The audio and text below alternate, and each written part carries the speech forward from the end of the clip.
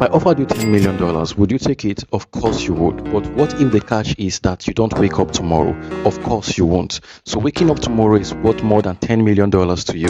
Do you notice something? You should be thankful for every morning you wake up, every morning your parents, your friends, and the people you love are waking up.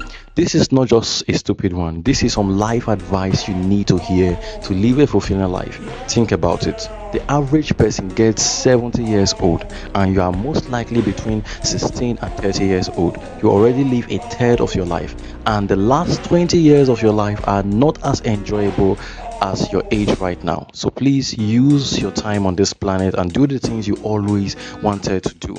Talk to this boy or girl you like, book the trip you always wanted, just live your life. Trust me, the pain of regret is the worst pain ever. Now close this app and go out, breathe some fresh air and think about it.